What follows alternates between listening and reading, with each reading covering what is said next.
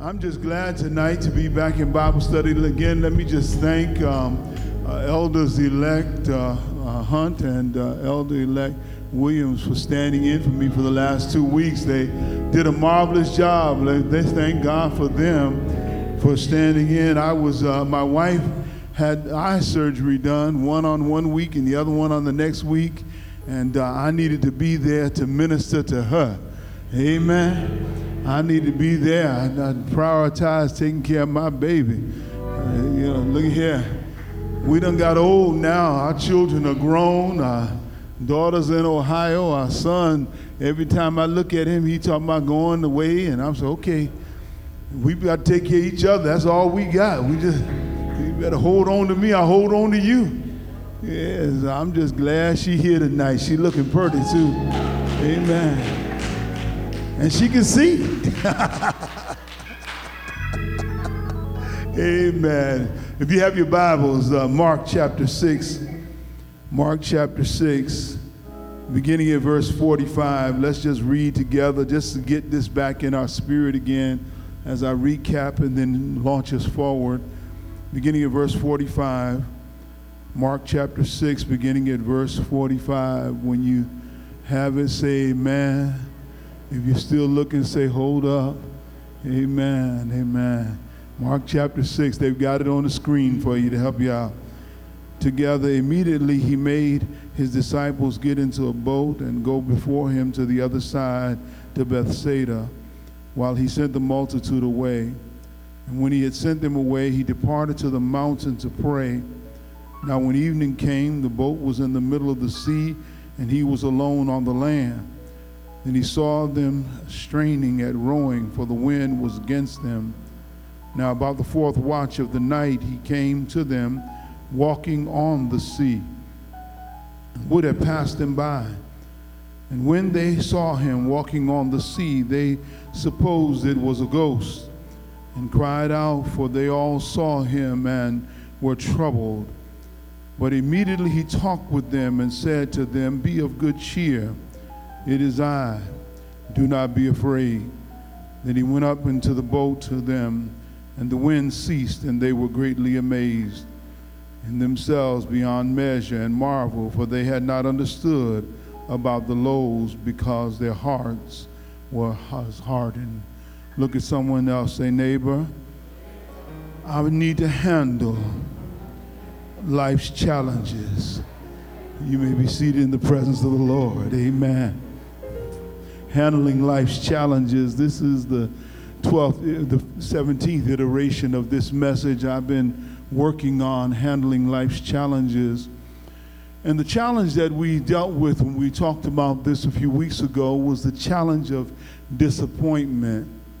And if you read that last verse over again, you see the disappointment in them, in Jesus, as Jesus feels disappointed in his disciples because they don't understand. They don't get it. They're walking with him and they still don't get it. Jared Von Rod, a great theologian and writer of the New Testament, exercises this idea of a messianic secret. And he talks about this chapter in Mark in particular as having the messianic secret, something hidden within it. In other words, when Mark writes plainly for us, if we can understand and pick up on the clues, but it would have been in a manner in which those who were reading his writing, if they had any sense of Jewish history and Jewish scripture, and they would have been able to make connections between Jesus and God, between Jesus and the promised Messiah. So he was actually in every passage as you read these scriptures, the messages are twofold.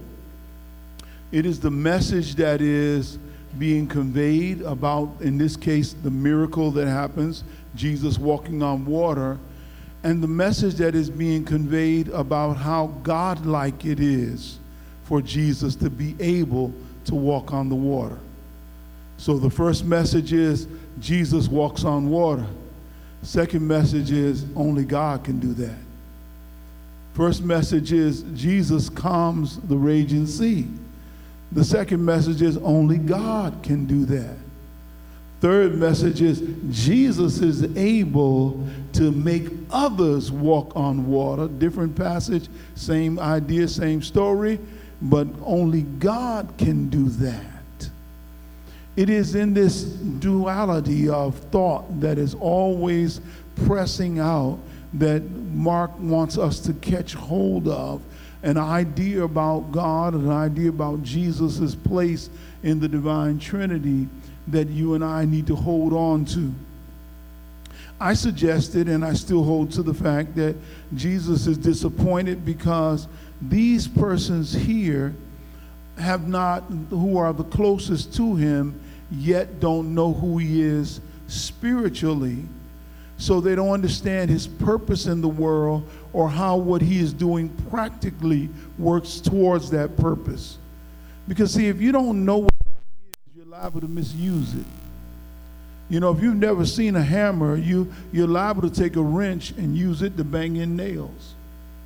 I know some people who you would automatically assume would know how to use certain items for gardening and working, but if they've never done it before, you'll find them doing some crazy stuff out there.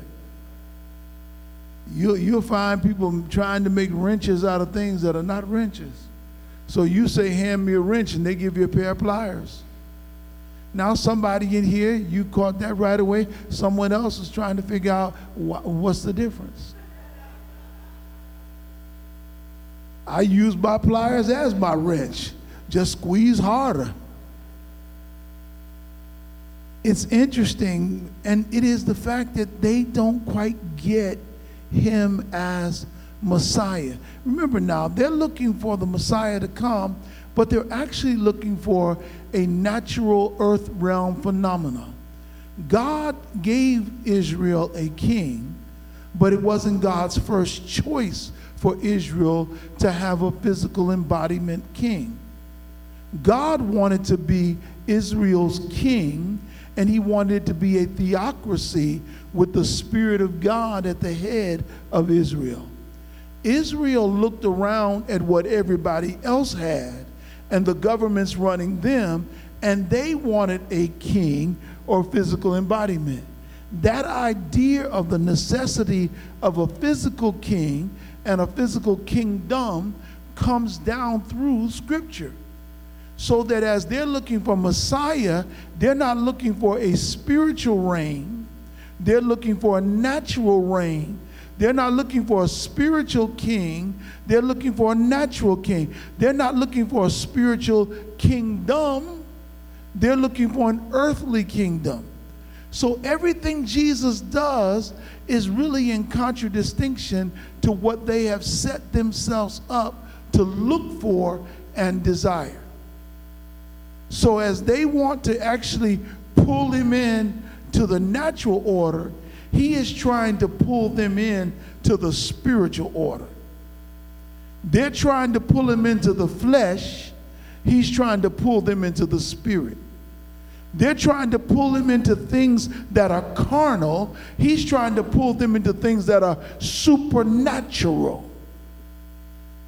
Because sometimes you and I get caught up with only that which we can taste, touch, feel, and sense. And we lose out on what God is actually doing. In truth, God's invisible kingdom is greater than any one kingdom, because God's invisible kingdom does not know borderlines. And there are no walls that you could build to stop God's kingdom. God's kingdom is greater than any wall on any border in this nation, no matter who builds it. God's kingdom is greater than any ocean that separates places and kingdoms.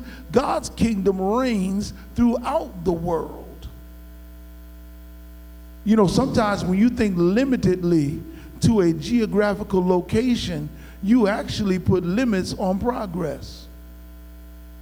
You know, one of the things that you learn from Amazon, when they began to build their enterprise of allowing you to buy things online, as that platform of the internet was lifted up, one of the things Amazon was smart enough to do is to say, we go anywhere. So there's Amazon America, and sometimes if you're looking for something, you say you fool around and you done went off and you in Amazon Britain. You in Amazon Canada. Because see, they don't see their market as an American market. They see their market as a need-based market. I was talking to a gentleman the other day who said that he saw his church only in the sense of the local area that it was in, and he was trying to define that local area. And I said, well, I don't have that mind. I would rather prefer to see our ministry at Shiloh as a Walmart rather than a local store. Because if you're just a local store, you stuck to the neighborhood you're in. But Walmart doesn't build in neighborhoods, they build in regions. So I'm looking at the 17 towns and cities around us. I'm looking all the way to Rhode Island. I'm not worried about what's in the 7 geographical miles of this area here. What one has to understand is God's reach is greater. So how is it now that he has to deal with this disappointment? First thing I told you last time we were together, he deals with disappointment. Number one, he resets himself. He resets himself. And I said he does that in privacy. He resets himself. And I want to suggest to all of you in your life, in order to deal with disappointment, no matter what it may be, you may have to reset yourself. You know, sometimes when your expectations are high and what you receive is low, you got to reset yourself. You got to get yourself back in position. And I suggest that the reason why he pulled back from the crowd, even sent away the inner court, those disciples, was that he needed to reset, and he could not do that with others around him. He needed some privacy time with the Father. He just needed to spend some time. I need some alone time. And let me say this, I've said it before, but I am a firm believer that Heather Headley has a gospel message. Now, y'all just missed it. Y'all said, Heather Headley. Yeah, Heather Headley has a song, I Need Some Me Time. Not some him, not some her, but some she time. Every now and then, you need to learn how to take your me time. That's not a matter of being selfish. It's a matter of being safe. Matter of fact, tell you the truth, if I didn't withdraw sometime, y'all liable to hear me say something I wouldn't say. See, I'm not a profanity kind of person, but when I'm tired, I get silly. That's my kind of tired. I'm tired, I get silly. So when I get too silly, they said, Bishop, I think you might want to go on to the office. Because you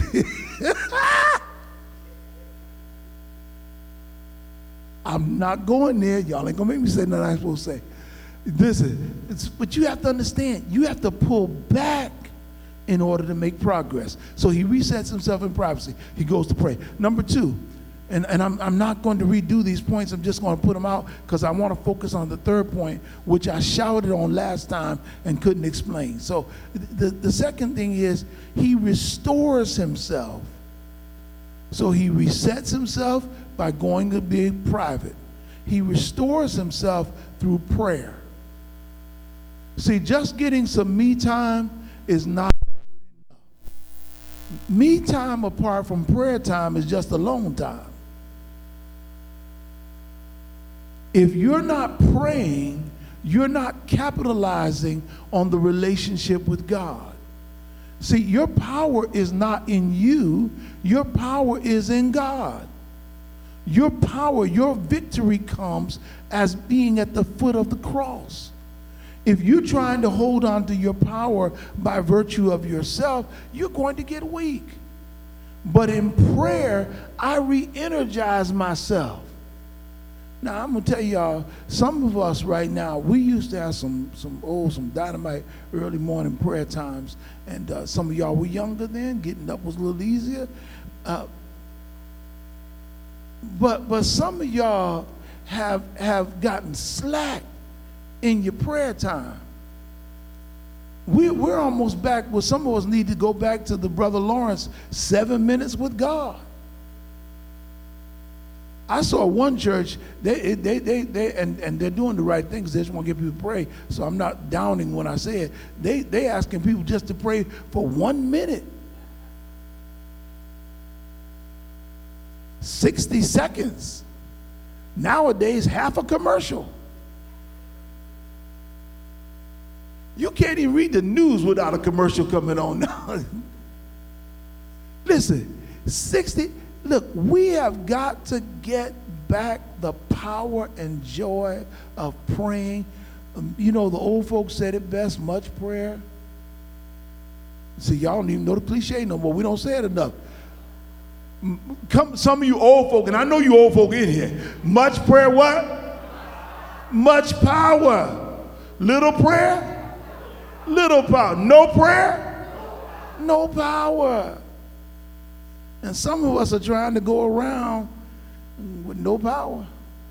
I don't know about you, but if you have any kind of smart device, you know what I'm talking about. When that battery says 20%, now when it's a new item, 20% may mean you got another 10 minutes.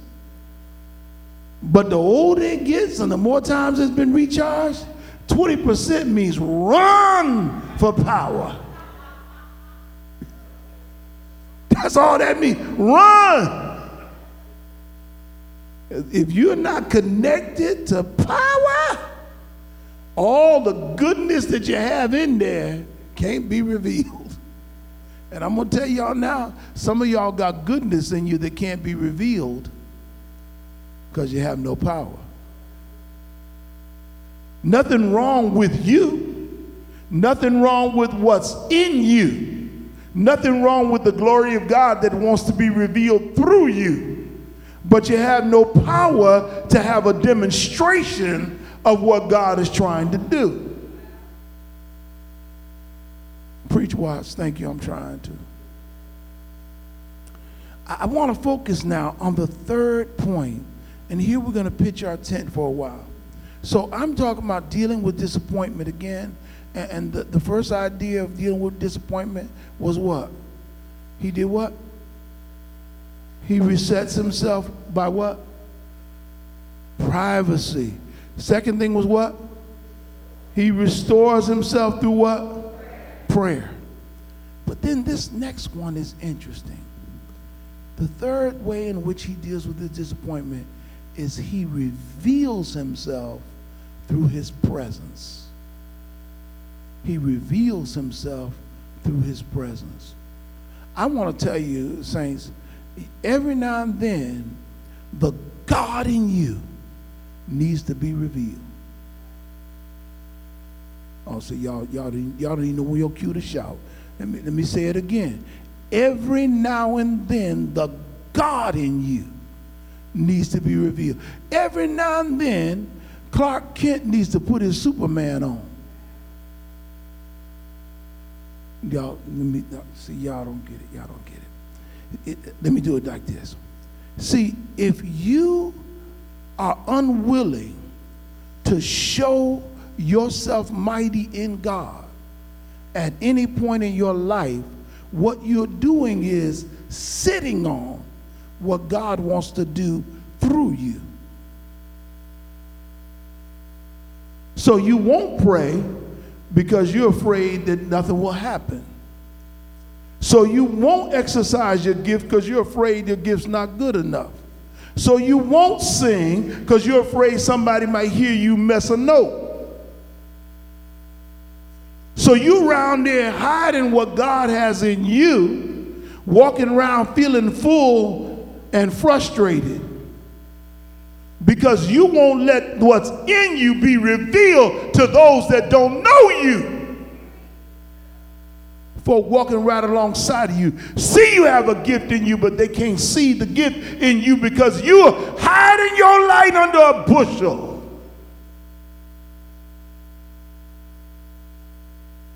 Sometimes the only way for me to get over my disappointment is to allow God to be revealed in me. Y'all, let me see if I can work with this. Because see, Jesus says, I realize you still didn't get it when you saw the fish and loaves. So let me help you now see a little more God in me. I want you to tie me closer to the divine. I want you to reckon me closer to what God is. I want you to see the supernatural being exercised in me. And as I reveal it to you, you can see the glory. See, let me tell you something. God wants to reveal his glory in you. Stop hiding. Stop being afraid of what God wants in you. I don't hit every note when I sing. And as good as these musicians are over here, they don't hit every note when they play. But I'll declare for goodness, I'm going to try. I'm going to give God my, Because see, I've seen God heal while I was singing. I've seen God deliver in the midst of a song. I've seen the supernatural take place while the words were coming out. Because it's not the volume of the voice. It's not the clarity of the voice. It's the calling forth of the anointing and the revelation of the Holy Spirit being endued upon the people of God. It ain't in the key. It's in the kingdom. It's opening up a window to the kingdom. The more you walk in your anointing, the more you open up a window to the kingdom. The more you open up, well, let me see if I can make it clear. If people can't see the kingdom, it's because kingdom dwellers are not revealing the kingdom in their life.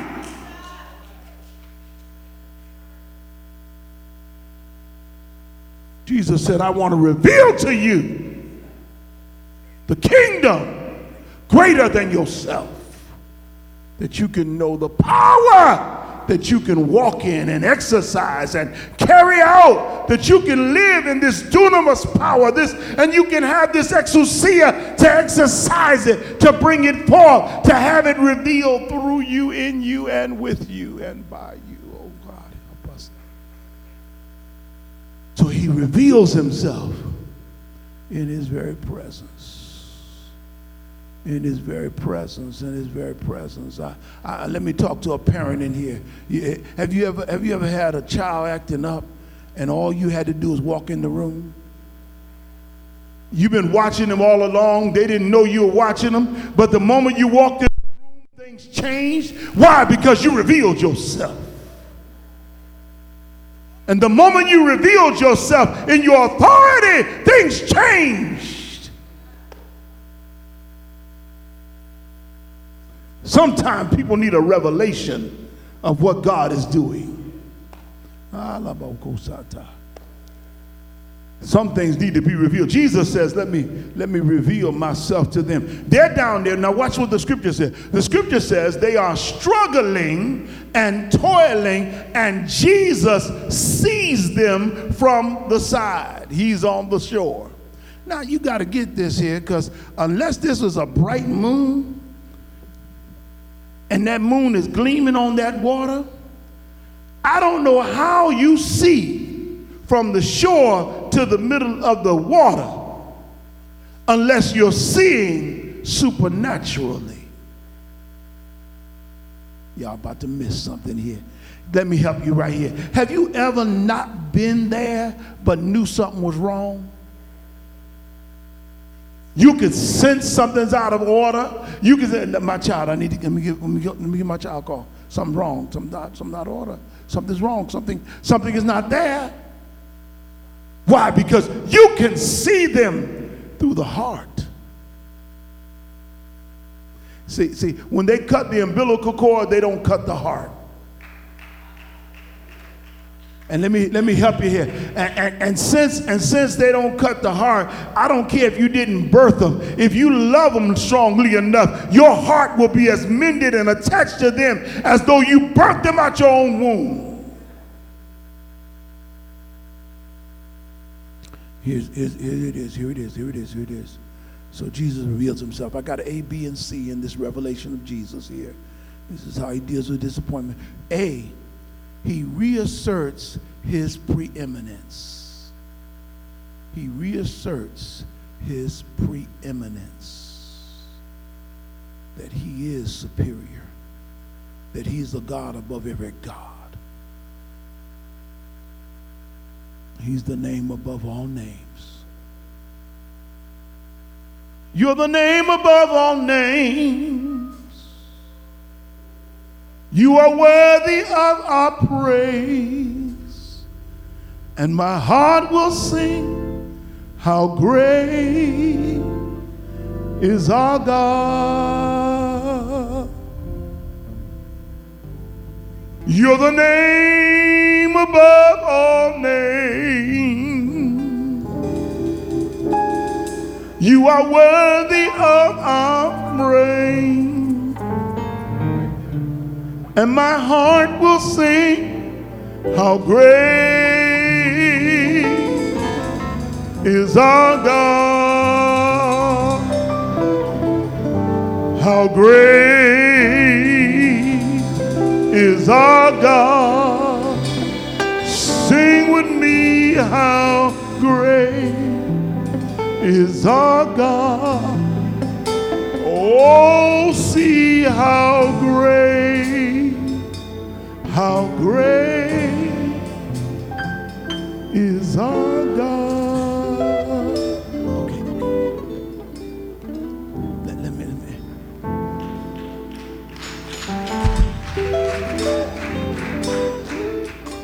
Here it is. The scripture says, this is Mark chapter 6, verse 48. It says, he came to them walking on the sea. He came to them. This is the demonstration of his power. He's walking on the sea. Write this down. Job chapter 9, verse 8. Job chapter 9, verse 8. And Job 38, 16. Job 9, verse 8 says, he alone spreads out the heavens and treads on the waves of the sea. He alone spreads out the heavens and treads on the waves of the sea. Lord, help us. Job 38:16 says, have you entered the springs of the sea? Or have you walked in and search of its depths? He says, I need you to know that only God walks on seas. Jesus says, I need to reassert my preeminence. You need to know who you're dealing with. This ain't no magic trick here. You need to know who you're dealing with. This is God's son here. You need to know who you're dealing with. I am the Logos. I'm the Word made flesh. I've come to dwell among you so that you can behold the glory of the living God.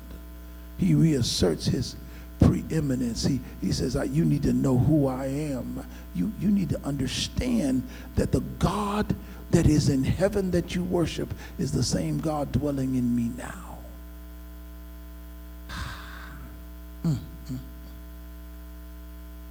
God is in me. I wish you knew. Let me help you right here. I'm going to bless your socks off. Look at somebody now and say, neighbor, stop looking outside yourself for God. He's in you.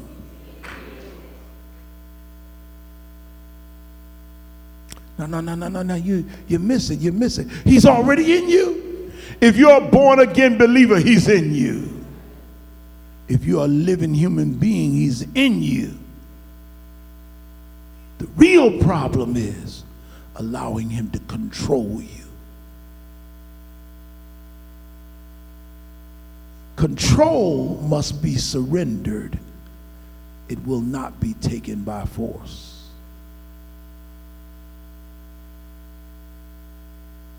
He's in you.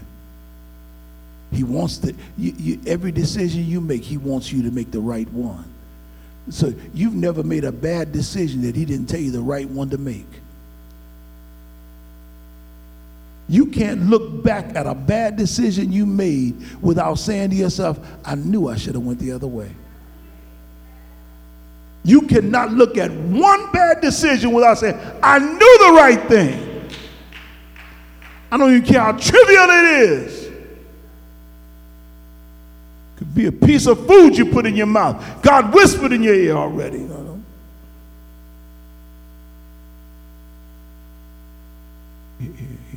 I need to understand. He reasserts his preeminence, but be underneath this. I'm still working on that same point. I haven't changed points. I'm doing an ABC underneath it. But the B underneath this point is he reflects his providence. By providence, I mean control. I mean his providence, his control over everything. And there's something interesting here because he actually wants them to know who he is and that his providence doesn't start here. It's always been there. Yeah, come on with me.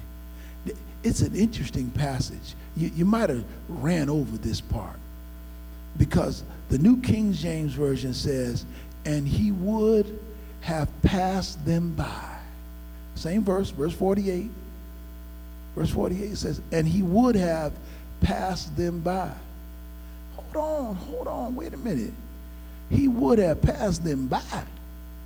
I thought you said he saw them struggling from the sideline, Bishop.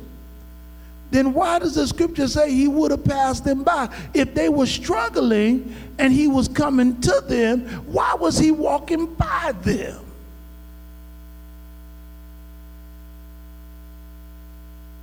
Hold it. Don't lose that tension for a moment. If they're struggling and he sees them from the side and he comes to them about 3 or 4 o'clock in the morning, then why does the text say he would have passed them by? Was that just the disciples thinking that it looked like he was going to go right on past them? Was that just their fear talking? One scripture teaches this way, if you look at it close enough. It says he would have passed before them or passed in view of them. Passed in view of them. Yeah, Bishop. Because what he could have given them and what they got are 2 different things.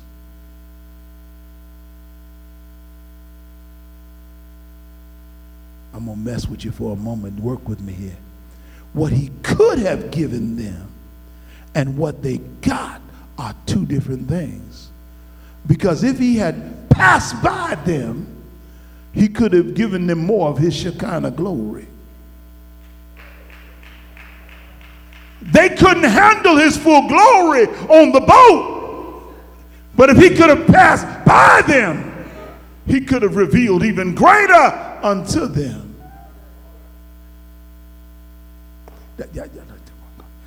I see y'all stay with me for a minute. I feel this right here. Listen, Exodus chapter 33, verse 19. They could have had a rock cleft experience.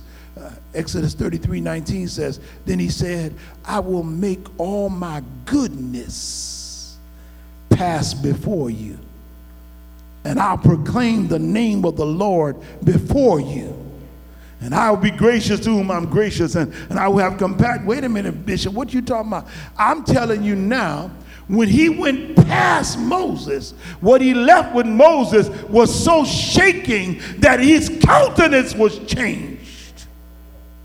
That he got a word that he never had before. That when he left the mountainside, he had a revelation that he could have never gotten if he hadn't allowed God to pass by him. Let me tell you something. In their fear, they accepted safety, and he gave it to them. but he could have given him so much more. Let me work with you here. He could have, if you look at Exodus 33:22 says, so it shall be while my glory passes by that I'll put you in the cleft of the rock and cover you with my hand while I pass by. Exodus 34 verse 6 says, and the Lord passed before him and proclaimed the Lord God, merciful and gracious, long-suffering and abounding in goodness and in truth. Let me work with him. I actually believe that they would have come out stronger if they had allowed him to bless them. Would you do this for me one moment? Would you allow God to be revealed to you? Will you stay long enough in the cleft of God's care to let God show you God's self? Will you stay in prayer long enough? Will you keep your emotions under subjection long enough to let God be God? Now, wait a minute now, before you get too excited. Remember now, they come from a culture where there are others around them that believe in the jinn, which are demons that actually move. They believe in phantasms, of all kinds of evil spirits and imps. So when they see Jesus walking, they automatically equate him with an evil spirit. And here's what happens to us whenever God wants to move in us and for us. Our first inclination is to think that the devil's trying to do something, and we get afraid of what God is getting ready to do, so we run from the presence of God. Actually, some of you have been in the spirit and tried to calm yourself down instead of allowing God to saturate you because you feared what the spirit might do in your life.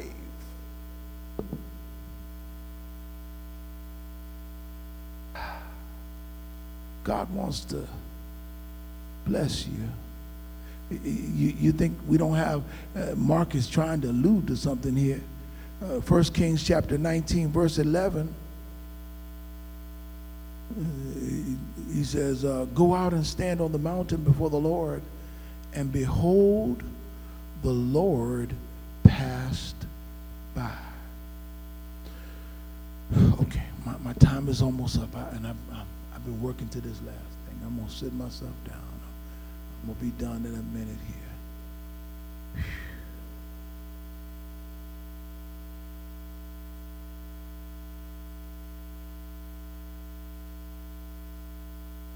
I need thee, oh,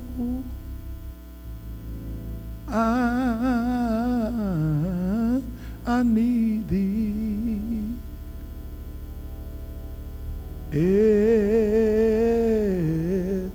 Every hour I need thee. Oh, bless me now, my Savior. I come to thee. Okay, I'm finished, because the C here is that, you know, even if we're not ready to get the fullness, the God we serve loves us enough, even dealing with his own disappointment, that he reassures his people. He reassures his people.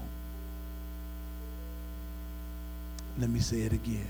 He reassures his people. Okay. I know you're nervous. I know you're upset. I know you're afraid. I know you're going through something right now. You're in the boat of your life right now, and you're rowing like heck because you're dealing with so much. But I got good news for you. I came tonight to reassure you that the God that you serve if you're not ready for the deeper revelation, he'll still say, I'll get in the boat with you. Which is to say, I'll get in where you're on your level and sit right next to you and take control of everything that has messed you up. I'll get in where you need me at. You may not, let me talk to somebody right now. You may not be ready to take the next step, the next move in prophetic ministry. You may not be able to take the next step in the apostolic movement of God. You may not be able to ready to take the next step in worship. But God said, I see where you are, and I want you to know at least you're in the place where I told you to be. Because I sent you to the boat, and I put you in the water, which means that I'll show up in the water and take care of you in your situation.